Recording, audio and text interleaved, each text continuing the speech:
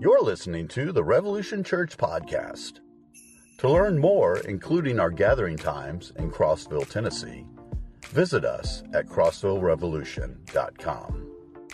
Well, good morning. My name is Brandon. I'm one of the pastors here. Man, I'm so grateful to be standing up here this morning, opening up God's Word with y'all. I'm grateful to Pastor Josh for sharing this platform with me. I'm especially grateful to God for His grace because, man, I need it. I was just telling first service, every time before I preach, I stand over there to the side of the stage. I'm just like, God, are you sure you want me to get up there and do this? I'm just a broken sinner like everyone else in this room, and there's nothing I can say that will do anyone any good today. But God does have stuff to say to you today that can radically change your life. I don't, but He does. And I've just been praying like that God, would you just use me as your mouthpiece this morning to say whatever you want to say today. Well, today I get to start a brand new series where we're going to be taking a few weeks and reading through and learning from a book of the Bible called James. And I was trying to think of a way to describe the book of James to those of you in here who maybe have never read it before. And I thought about this. So there is a certain word that you absolutely should never say to a parent of young children. I know at least this is a very triggering word for me personally, stirs up a lot of pain, a lot of hatred in my heart, and that word is CoComelon. Anybody know what CoComelon is? Raise your hand. A few of you guys, I'm with you.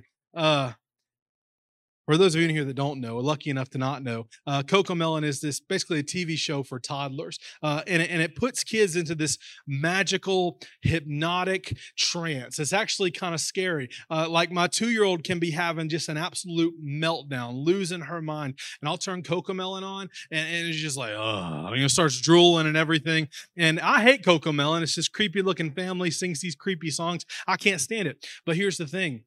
It brings relief to my house for a few minutes, So I put up with it. It brings peace and calm to my life for a minute. So it's hard to listen to. It's painful to listen to, but man, it's so worth it because of the benefits that it brings to my life. That's kind of what the book of James is like.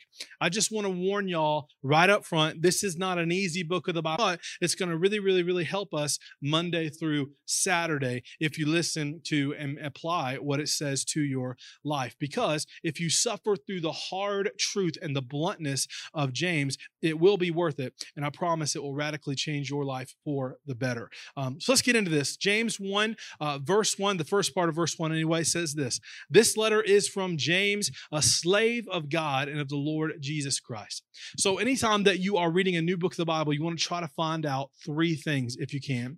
You want to know who is the quarterback, who is the receiver, and who is the defense. In other words, anytime you're reading the book of the Bible, you want to try to find out who is the original author of the book, who is originally throwing out the words. And then you want to try to find out who the original audience was, who's the receiver, who's receiving the words. And it's also really helpful if you know what's going on in their lives. What is there a problem or a situation or some sort of adversity that the audience is facing? That's the defense. So first of all, who is the quarterback? Who is the author of the book of James? The author of the book of James that we're going to be in for this series is actually a guy named Jacob.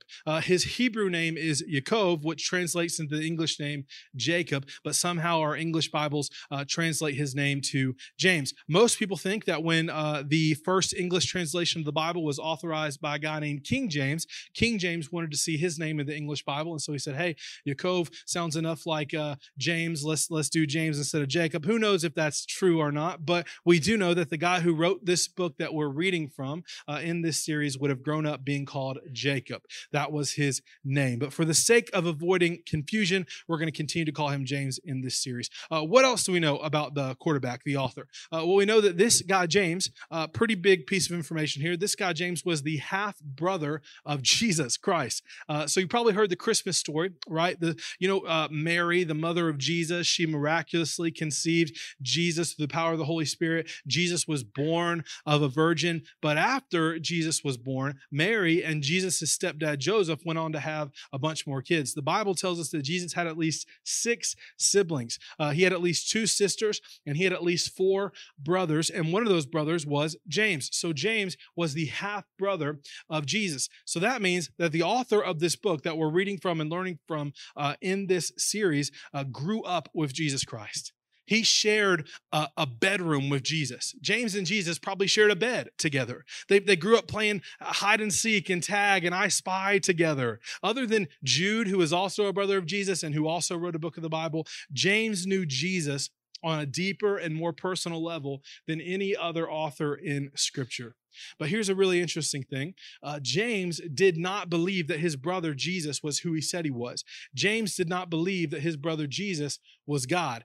So if you don't know, when Jesus was roughly 30 years old, he started doing miracles. He started going around calling himself God. He started telling people that he was sent to earth to save people from their sins, essentially. And his little brother James just wasn't buying it. Listen to what Jesus' brothers said to Jesus once in a story from John chapter 7. It says this, and Jesus' brother said to him, Jesus, leave here and go to Judea where your followers can see your miracles. You can't become famous if you hide like this. In other words, go to the big city where people can see your little magic tricks, Jesus, because we all know that's why you're doing this. You just want to get famous. If you can do such wonderful things, show yourself to the world. Just really making fun of Jesus here. For even his brothers did not believe in him. James didn't believe in Jesus. James made fun of Jesus. James thought his brother was cuckoo. And if you could go back in time and you could talk to James back then, he would say, yeah, my big brother Jesus was always a good kid. He was kind of a goody-goody two-shoes. He never really got into trouble. All the teachers in school would tell me, hey, why can't you be a little more like your big brother Jesus, right? But he's not God. I mean, come on, that's crazy. Yeah, my mom told me the story, the whole, virgin birth thing. I never believed it. I think my mom is just covering up some mistake she made as a teenager. At least that's what everybody else in my town says about my mom. But my brother Jesus is not God. That's what James thought. And I mean, you really can't blame him. I mean, you got to put yourself in James's shoes. Does anyone in here have a brother or sister? Raise your hand, brother or sister. Okay. What would you do if your brother or sister said, hey, sis, hey, bro, I'm God? You know what I mean? What would you think? What would be your reaction? What would you think if your sibling started going around telling people that they were here to die for the sins of the world? You probably wouldn't believe them. You probably wouldn't, to say the least. I've got two little brothers, y'all, and I have seen them chase each other around the front yard butt naked with used toilet plungers. Those guys are not God, okay? James didn't believe that his brother was God. But if you fast forward a little bit, you see he's writing a book of the Bible now. So what in the world happened? And what did we just read? James said, I am a slave to the Lord Jesus Christ, using the full title for Jesus. So we fast forward and James is saying, my big brother Jesus is the Lord. He is the Messiah. He is the Christ. He is the second person of the Holy Trinity. He is the one who everything was made for and everything was made through. In the beginning, when God said, let us make mankind in our image, this is the other person that God was talking to. Jesus, he is God, and I am his slave. That's what James is saying. So what happened, man? How did James go from skeptic of his brother to slave of his brother? Here's what happened. 1 Corinthians 15, 3-7. Christ died for our sins, just as the scripture said. He was buried and he was raised from the dead on the third day, just as the scripture said. He was seen by Peter and then by the 12. So after Jesus died and was buried and was resurrected, he was seen by his 12 best buddies first. After that, he was seen by more than 500 of his followers at one time, most of whom are still alive, though some have died. And then verse 7, then he was seen by James. That's what changed. That's what changed. James was probably at the crucifixion when his brother Jesus was murdered on the cross for our sins. Probably. James probably saw Jesus die this horribly brutal death on the cross. So there was no doubt in James's mind that his brother Jesus was dead. James was probably like, dang, my brother is dead. And I hate that. I did love him, but he was nuts. And he kind of brought this on himself. James saw Jesus dead, but then James saw Jesus alive and perfectly well again a few days later. And at that moment, James is like, oh, wow, my brother Jesus really is God. Oh, wow, that story that mom always told us about getting pregnant as a virgin and everything the angels said to her and all that, that really was true. And come to think of it, I don't really ever remember Jesus ever actually sinning. Like, it all adds up now. It's all making sense now. And James goes from skeptic of Jesus to slave of Jesus, thanks to the resurrection of Jesus. And to me, that's one of the most convincing pieces of evidence in the entire Bible, that Jesus really did die and he really did raise again to life and he really is alive today, and that we really are worshiping a real God. So that's who James was. That's who the author is. That's who the quarterback is. But who's the receiver? Who's the original audience? Who are the people that James is writing to in this letter? Let's read the second part of verse 1. James says this: I am writing to the 12 tribes, Jewish believers scattered abroad, greetings. So here's what happened. Jesus has died. He rose again to life. Hundreds of people see him alive again, including James. And then he ascended back into heaven where he is alive today. And after that, the church starts. The Church of Jesus Christ starts, and it's growing like crazy. And it's all Jews at first. It's all Jewish Christians. These are the 12 tribes that James is talking about. That's who the receiver was. That's who the original audience of this letter is. Jewish Christians, the very first group of Christians ever. That's who the original audience is. That's who the receiver is. But who's the defense? In other words, what's going on in the lives of these first Christians at the time James wrote this letter? Was there a problem or some sort of adversity that the audience was facing that we're aware of?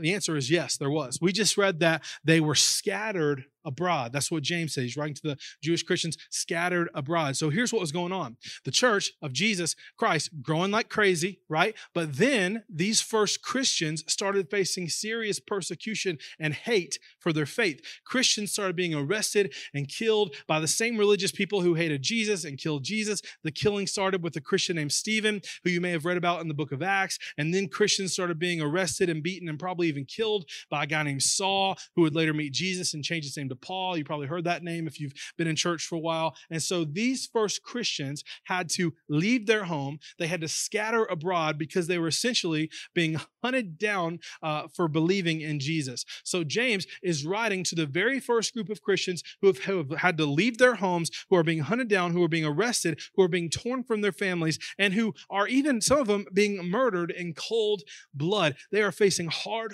times. They are facing troubles and suffering like they have never faced before in their entire lives. That's the defense. That's the adversity that the audience is facing. And that is why we're going to see that James starts his letter to these Christians by talking about hard times, but troubles and hard times, and how to handle these hard times. And so that's what we're going to talk about for the rest of this morning. And as we get into the first little chunk of the book of James, this morning we're going to talk about troubles. We're going to talk about hard times. We're going to talk about suffering and pain. And we're going to talk about how Christians should respond to that kind of stuff. This morning we're going to talk about this: what to do when things go wrong. What to do when things go wrong. If I was given this message a title, this would be the title. I'm sorry I couldn't think of a catchier way to say that, but that's what we're going to be talking about today. What to do when things go wrong. So when I have something minor in my life go wrong and I don't know how to fix it, I usually go to this little app on my phone called YouTube. YouTube is amazing. I don't know what people did before YouTube. There's a video on YouTube for all sorts of problems, all sorts of minor problems that you may face in life. YouTube will show you how to fix a busted pipe. It'll show you how to install a dishwasher. It'll show you how to change a flat tire. The other day, I saw a video pop up on YouTube that said how to do the Heimlich maneuver. So it'll teach you how to save someone's life. If you're at a restaurant and someone next to you is choking to death, you just got to pull up YouTube. Now, I did start thinking it'd be kind of awkward if someone was choking to death and you go to pull up the video and you have to watch like a 1-minute Rocket Mortgage ad before you can save the guy's life. But that would be bad. But anyway, my point is, James may not be telling us how to handle the minor problems in our life, but James is like the YouTube for the major problems that we may face in our life. He can tell you how to handle the major problems. James may not tell you how to change a flat tire or how to do the Heimlich like YouTube can, but James can tell you how to handle losing your job when you've got a family who relies on you and your income. James can tell you how to handle losing somebody that you love. James can tell you how to handle getting diagnosed with something like cancer. James can tell you how to handle not being physically able to have children, even though you've always wanted to be a mom. James can tell you how to handle having a child with special needs and being told that you're going to be changing diapers and spoon feeding your kid for the rest of your life. James can tell you how to handle having a son or a daughter who's a drug addict. James can tell you how to handle being neglected by your father or never being shown love by your mother. James can tell you what to do if you've been forced from your home and are being hunted down and arrested and killed just for following Jesus. James can tell you how to handle that kind of stuff. YouTube can't do that. We need the Bible. We need God's word. We need books like James to find out how to do that. So to me, that sounds like pretty good info to have. So let's get into this. James 1 verse 2 says this: "Dear brothers and sisters, when troubles of any kind come your way, consider it an opportunity for great joy." Well, first of all, I got to point this out. James says when, not if. James says when troubles of any kind come your way, not if troubles come your way. Again, this is not easy stuff to listen to. James is saying things are going to go wrong in your life. You are going to have troubles in your life. You are going to have suffering. This is a guarantee from God's word. But James says when things do go wrong, when troubles do come your way, consider it an opportunity for great joy. Now, this is kind of offensive a little bit if you think about it. Like when someone's going through a tough time, they probably don't want to be told, hey, just consider an opportunity for great joy, brother. You know, someone's sitting outside of a hospital room with a loved one who's dying, and I'm pretty sure they don't want you to come up to them and tap them on the shoulder and be like, hey, just consider an opportunity for great joy right now. You know? But remember, James is rough. He's rough around the edges. He's not an easy person to listen to. He's a straight talker. James is like CoComelon. He's tough to listen to, but it's worth it if you can get over his blunt honesty and listen to what he has to say. James doesn't beat around the bush. He doesn't care about fluff. He cares about truth. James is more concerned about your spiritual growth than your feelings. And so there's no, when troubles of any kind come your way, I'm so sorry. I hate this for you. Like I said, James gets straight to the point. He is saying, here is what real Christians do when things go wrong. He says, when you are served the divorce paper, consider an opportunity for great joy. When your parents get divorced, kids, teenagers, consider it an opportunity for great joy. When you have family drama going on and crazy family members absolutely driving you insane, consider it an opportunity for great joy. When you get that diagnosis, consider it an opportunity for great joy. Or even worse, when your spouse or when your kids get that diagnosis, consider it an opportunity for great joy. When you check the bank account and you're like, man, I don't even know how I'm going to pay my water bill this month, consider it an opportunity for great joy. When you have that miscarriage, you lose your baby, consider it an opportunity for great joy. James is rough, isn't he? James is like, when things go wrong, consider an opportunity for great joy. Now, listen, having joy in those kind of situations is not going to come naturally. That's not what James is saying. And don't feel like you're less of a Christian if you're like, why can't I have joy when things are going wrong? That's not what James is saying. Joy in suffering does not come naturally when things go wrong. What's going to come naturally is depression and anxiety and fear and heartbreak and anger and frustration and doubt. Joy is not on that list. Joy is not going to come naturally because, y'all, joy is a choice. Joy is a choice. So here's the first thing James says to do when things go wrong. When things go wrong, choose to have joy. When things go wrong, choose to have joy. When things go wrong, it is your choice. Are you going to have joy in this trial or not? And maybe you're thinking, well, Brandon, what is there to have joy about when things like that happen? Where's the joy in a miscarriage? Maybe you're thinking, maybe you're in the thick of suffering right now. And maybe you're going through a really tough time right now. And you're like, what in the world is there to have joy about in this mess that I'm in right now? James knew you'd ask that question. And listen to what he says in verse 3. For because you know that when your faith is tested, your endurance has a chance to grow. So let it grow. For when your endurance is fully developed, you will be perfect and complete, needing nothing. So here's why you should choose joy in the hard times. Here's why every real Christian should choose to have joy in the suffering, because hard times will make you stronger. Suffering will make you better. God will use suffering to strengthen your faith and to strengthen your relationship with Jesus and to strengthen your calling and to prepare you for what he's going to call you to do in the future. God will use the hard times to mature you and to make you more effective for the kingdom of God than you ever thought possible, so that you can be used in bigger and better and mightier ways than you ever dreamed, and so that your life can have more purpose and meaning and fulfillment and joy than you ever dreamed that it would have. See, I don't know about y'all, but I don't like being a baby follower of Jesus. You know, I don't like being weak and ineffective at anything I do, especially when it comes to following Jesus. I don't like being immature in my faith, always going back and forth, easily swayed, never committed. I don't like being controlled by my circumstances or my surroundings. I don't like being controlled by my sinful flesh, constantly struggling with living in sin, never sure about my salvation. I don't like being a weak follower of Jesus. I don't know about y'all, but I want to be mature and developed and strong in my faith in Jesus. I want to be used by God. I want my life to have meaning. I want to be perfect and complete, like James says. Another way to put that is, I want to be like Jesus. And I think if I ask y'all right now, does anybody in this room want to be like Jesus? I think most of y'all will be like, yeah, I want to be like Jesus. Ooh, that sounds great. But what if I ask, well, who wants suffering in their life? Who wants troubles in your life? I think most of us would be like, no, we're good on the troubles. We're good on the suffering. We just want to be like Jesus. But y'all, the problem with that is the main thing that God uses to make us more like Jesus, to make us stronger, to give us more endurance in our faith is suffering. Now listen to me, y'all. God didn't just make you. He's still making you. He's still making me. God is still building you into the man or woman that he wants you to be, and he uses hard times that we go through in this broken, sinful world to do that. Every hard day is another brick that God is using to build you up into who he wants you to be. I believe that God uses troubles and pain and tragedy that we face in life to make us stronger and to bring us closer to him and to give our lives more meaning, not less. The strongest followers of Jesus I know, y'all, the people with the most joy, the most fulfillment, contentment, meaning in their lives are the people who have been through the hardest things. But they made the choice to have joy in the middle of those things that they went through.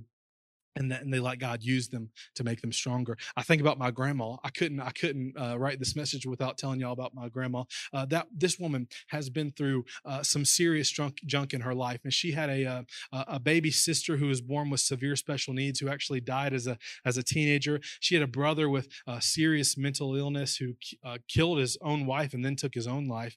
She had another sister who she was really close to, another little sister who she was close to, who died of cancer. She just recently lost her big sister, who was like her best friend that a few years ago. On top of that, she's been through so many heartbreaking situations with her own children, with her own grandchildren. In fact, she just recently lost her oldest grandchild a couple years ago to COVID. She has one of the toughest lives of anyone that I have ever met. And I'm sure there were times when she was like, God, why? And question God. And by the way, that's not a sin to do that. I'm sure there were times when she did that, but man, I have never seen my grandma's faith waver once.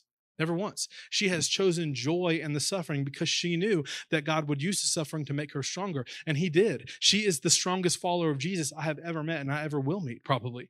God listens to that woman's prayers. When I need prayer for something, I text my mom and I'm like, hey, can you ask Granny to pray for this? And if I know Granny's praying, I know I'm good. I know we're good. I'm serious. Like in the day that God calls my grandma to her real home in heaven, there's going to be a lot of things and a lot of people and a lot of situations that are going to absolutely fall apart in my family because they're only being held up by the power of my grandma's prayers, because she's that strong. Because she's that strong of a follower of Jesus. And she is that strong because of the hard times that she went through. She was forged into the woman of God that she is today by her suffering. She chose to have joy in the middle of it. That's what James is saying. So you get the bad news, you get the cancer diagnosis, you get the phone call that says so-and-so's in a car accident and they didn't make it. And you're like, oh, this is going to hurt. This is going to be tough. This breaks my heart, but I'm going to choose to have joy right now because I cannot wait to see how God is going to use this in my life. I cannot wait to see how God is going to use this in the lives of those around me. I cannot wait to see the new places God is going to take me to because of this. I cannot wait to see how God absolutely transforms me into a stronger follower of Jesus because of this. So let's go. Let's do this, baby. I'm going to choose to have joy. The person who doesn't follow Jesus can't say that, y'all. To them, a hard time is just a hard time. Suffering is just suffering. But to those of us who really know Jesus and who love Jesus and who follow Jesus, we have a reason to choose joy even in the worst of times.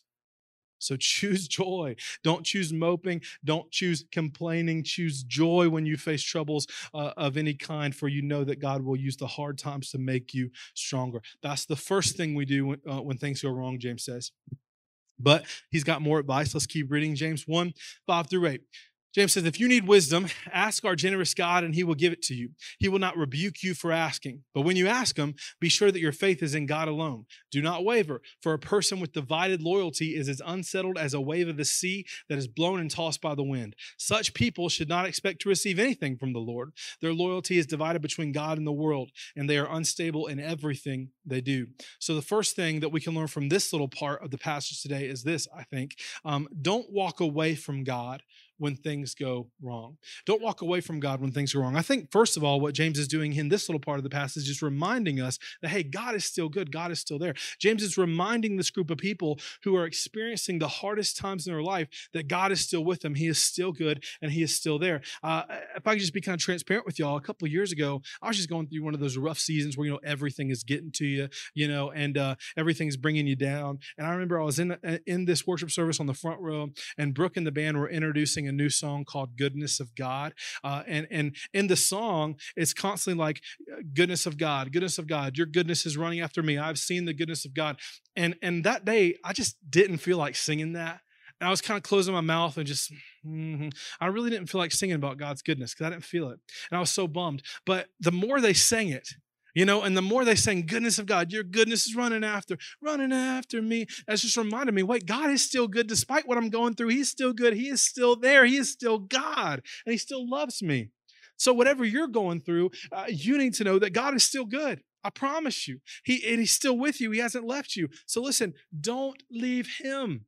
Don't leave him. Don't distance yourself from him, because that's the temptation, right? The temptation when things go wrong in life is to think, man, I'm going through this tough time right now, so I can walk away from God. This time that I'm going through is an exception for me to not give God my best, for me to let my relationship with Jesus suffer, for me to let my Bible reading suffer, for me to let my prayer life suffer, for me to let my purity suffer, whatever. Things are going wrong in my life right now, so this is an exception to my walk with Jesus. I can create distance between me and him right now. I don't have to give God my best right now. That is a temptation that we all face when things go wrong. And James is saying, no. Don't run from God. Don't create distance between you and God. Close the gap. Lean into God. Give God your best. There's never an exception to not give God your best.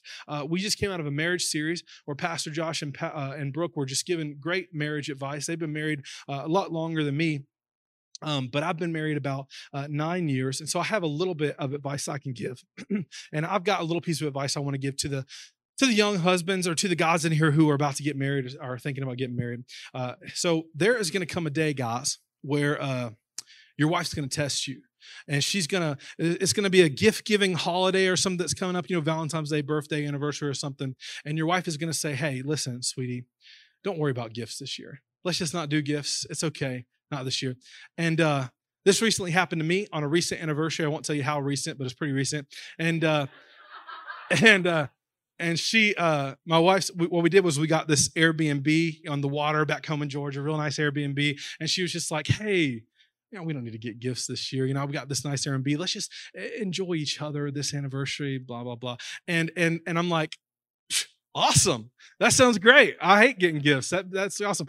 And then the anniversary rolls around, and the anniversary morning, she comes walking in the bedroom, and sure enough, she pulls out this card, and it's this beautiful card with this long, basically love poem about how much she loves me. I think she's over the top. And then she got me these gift cards to my favorite places, and then she got us breakfast, and I'm like, what are you doing? I thought we weren't giving each other gifts. She's panicking, and she's like, yeah, I know, but I love you so much. I just figured I'd give you a gift anyway. So I know you probably felt the same way. So where's my gift?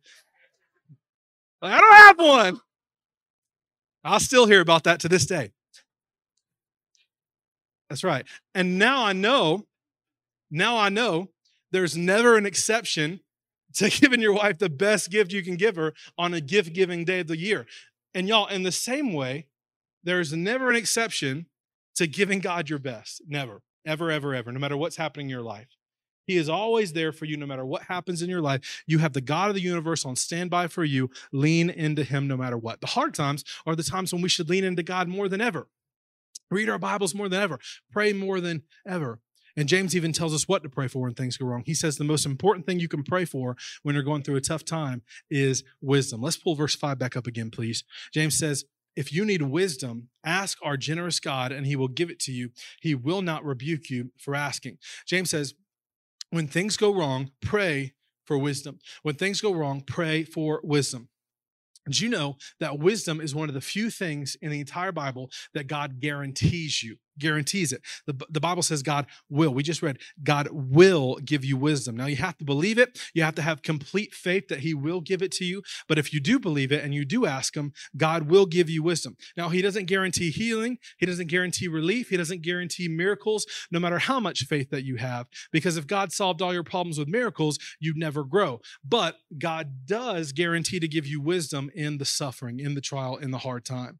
James just said, if you need wisdom, ask our generous God and he will give it to you. We are guaranteed trials in this life. We are guaranteed that things will go wrong in this life, but that's okay because we're also guaranteed wisdom in the middle of those trials. God, my son is hooked on drugs. My daughter is an alcoholic. What do I do? Give me wisdom on how to talk to them. Give me wisdom on what steps though I should take and how involved I need to be and whatever. God, I'm really sick. Give me wisdom on how to handle this situation and how to break news and blah, blah, blah. Teach me, God. Teach me whatever it is you want me to know in this trial. Show me how you're going to use this suffering I'm going through. Show me how you're going to use this trial for good, for your glory. Show me how I can choose joy. God doesn't guarantee relief, but he guarantees wisdom.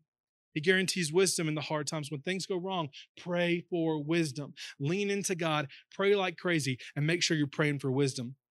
And then listen for wisdom. Listen for wisdom. Open your ears, open your eyes, open your heart, open your schedule, right? Read his word, first of all. He will illuminate things in his word that will give you wisdom.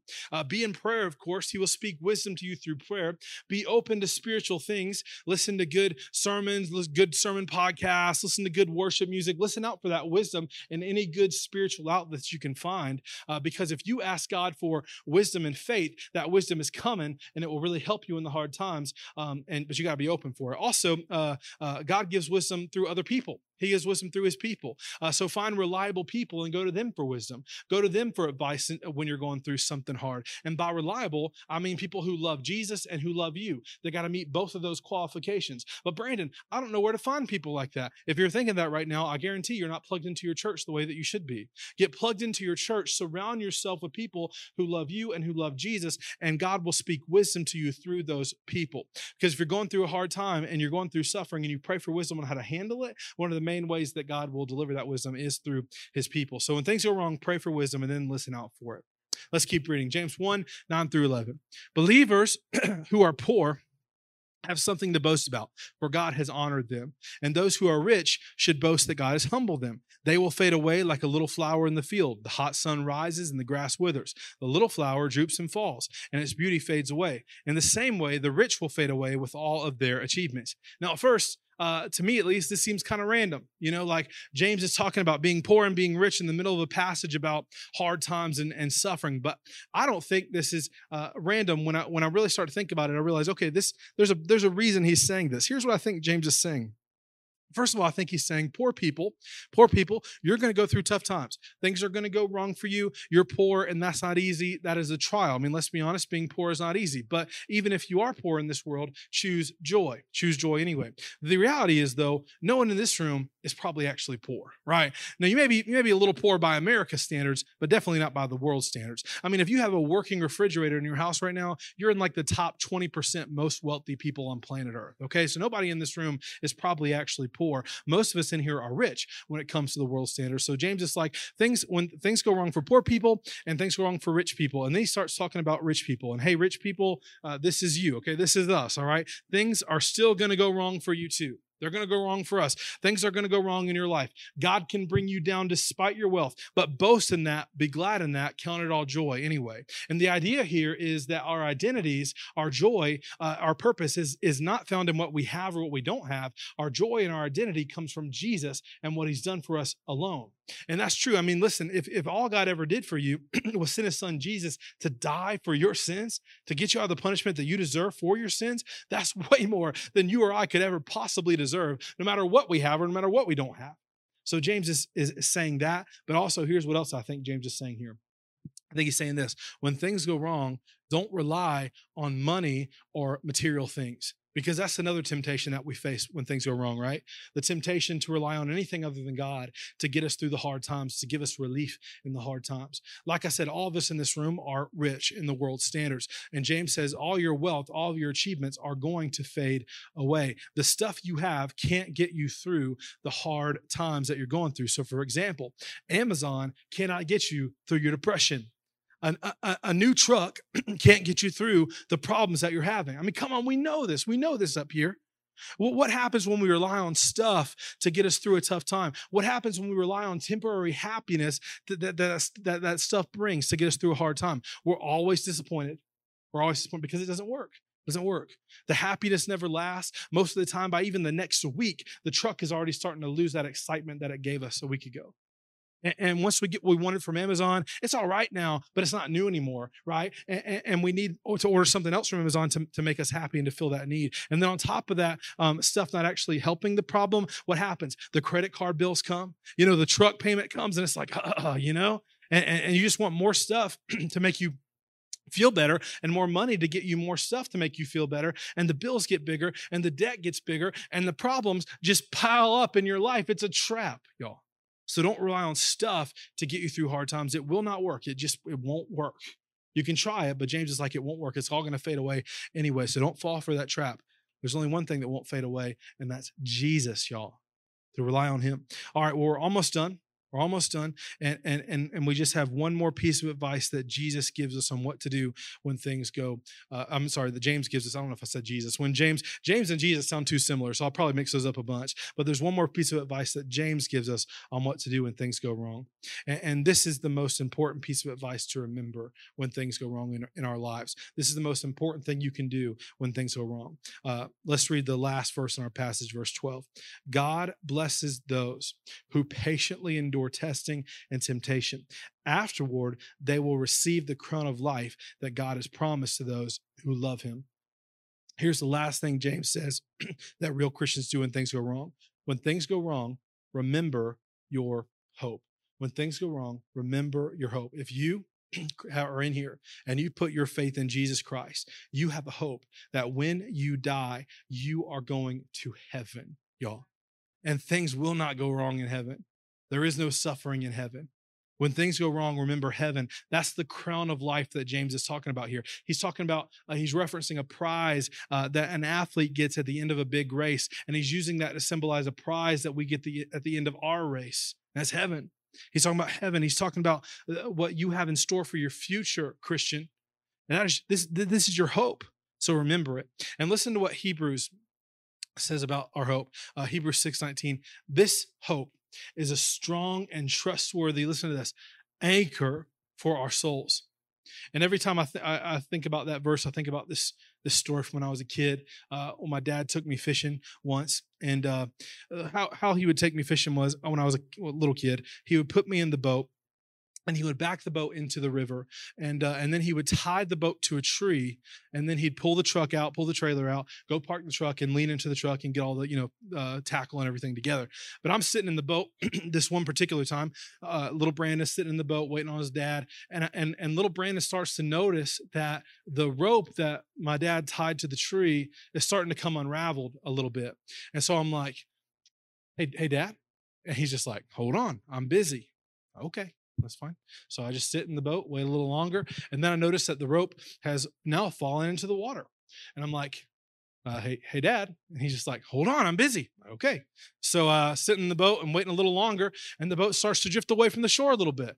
And I'm like, Dad? And he's just like, "Hold on, I'm busy." And I'm like, "Okay, all right, it's fine." So I sit in the boat and I just let myself drift further and further away from shore. And by the time my dad comes out of the truck and looks and sees me, I'm pretty far from the shore. And he's like wailing his hands in the air. I'm like, "Wait, somehow try to get your attention," and blah, blah, blah. But then he said, what I now know was paddle back to shore.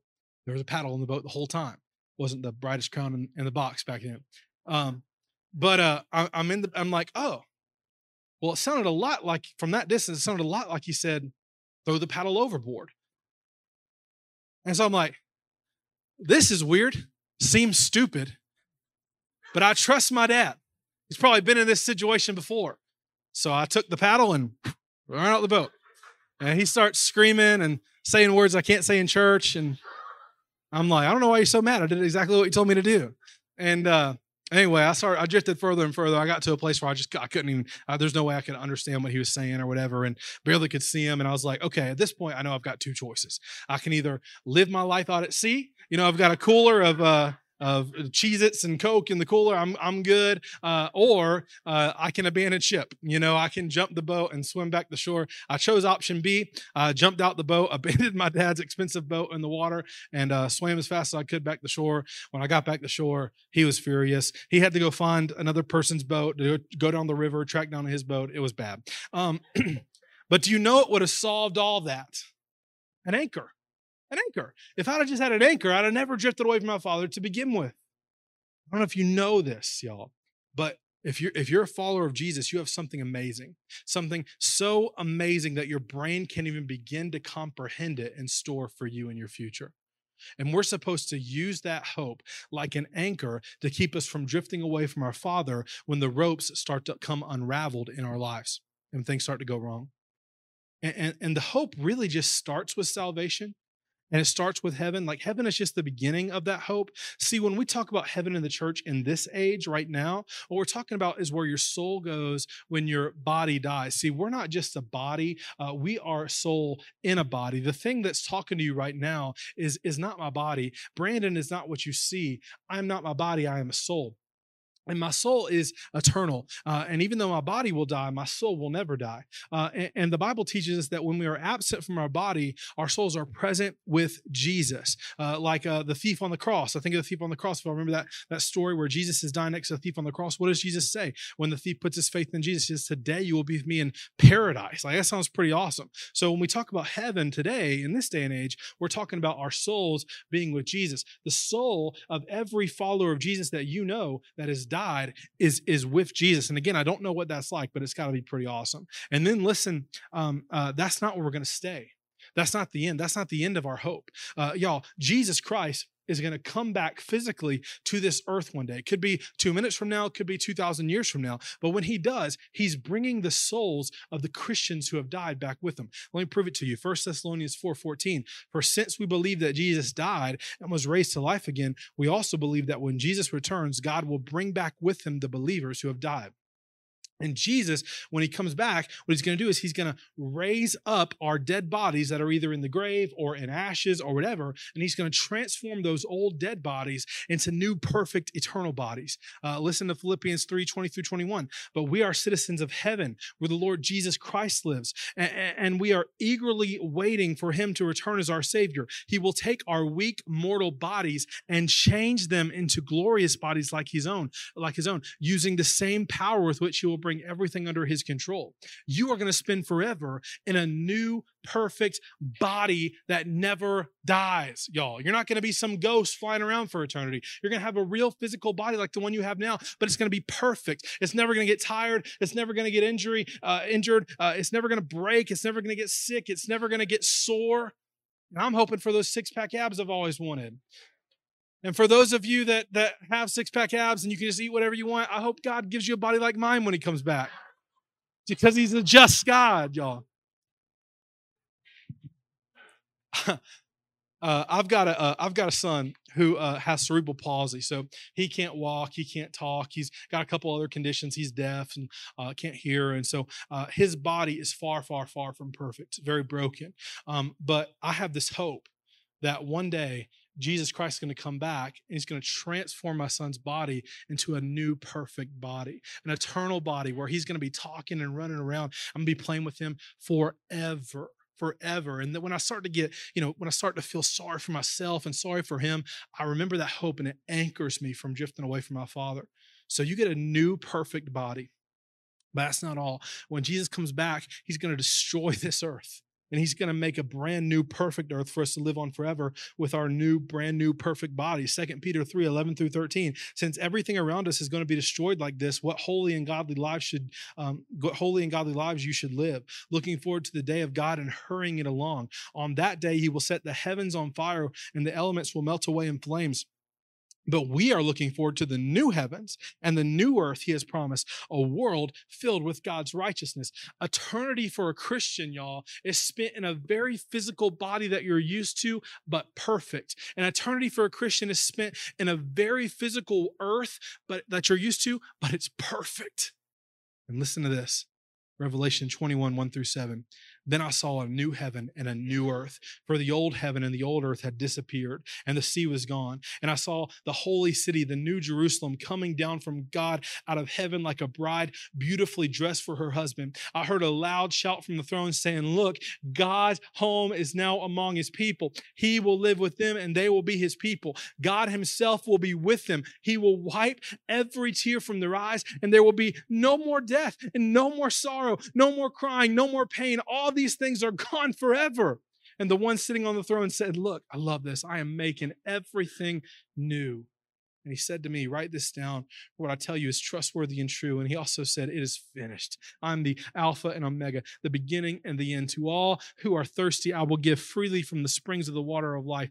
All who are victorious will inherit these blessings, and I will be their God, and they will be my children. That's your hope, Christian. That's your hope. When things go wrong, and they will, when things go wrong, choose to have joy, because you know that your suffering will make you stronger. Don't walk away from God. Lean into God. Pray to God for wisdom, and then listen out for that wisdom. Don't rely on anything other than Jesus. Don't rely on money or material things to bring you through it. Rely on Jesus only. And then most importantly, when things go wrong, remember your hope. That's what James says to do when things go wrong. And I know that's not all easy to listen to, and it's definitely not easy to do, right? But it's so worth it. It's so worth it if you do. It will radically change the quality of your life, and it will radically change the trajectory of your life. Let me pray for y'all. Father, thank you so much for our hope. Oh my goodness. If all you ever did was just send your son Jesus to die for our sins and get us out of the punishment we deserve for sinning against the perfect, almighty creator of the universe, if that's all you ever did, that's more than we could ever possibly deserve. But on top of that, God, you give us a purpose in this life. You give us meaning in this life, fulfillment in this life. And even when things go wrong in this broken world because of sin, you use that brokenness to make us stronger and to give us more purpose and fulfillment in life. You are way too good to us, God. And then on top of that, you give us a hope that one day we're not just going to be souls with you in paradise forever, which if that was it, that would be enough for me to be my hope. But on top of that, you say, no, I'm going to give you a new perfect body too. I'm going to let you live on a new perfect world forever. It's going to be awesome, you and me forever. God, thank you for how good you are to us. And when things go wrong in our life, help us to remember that. I pray this in Jesus' name. Amen. If you're encouraged by today's message, be sure and rate us and subscribe on iTunes.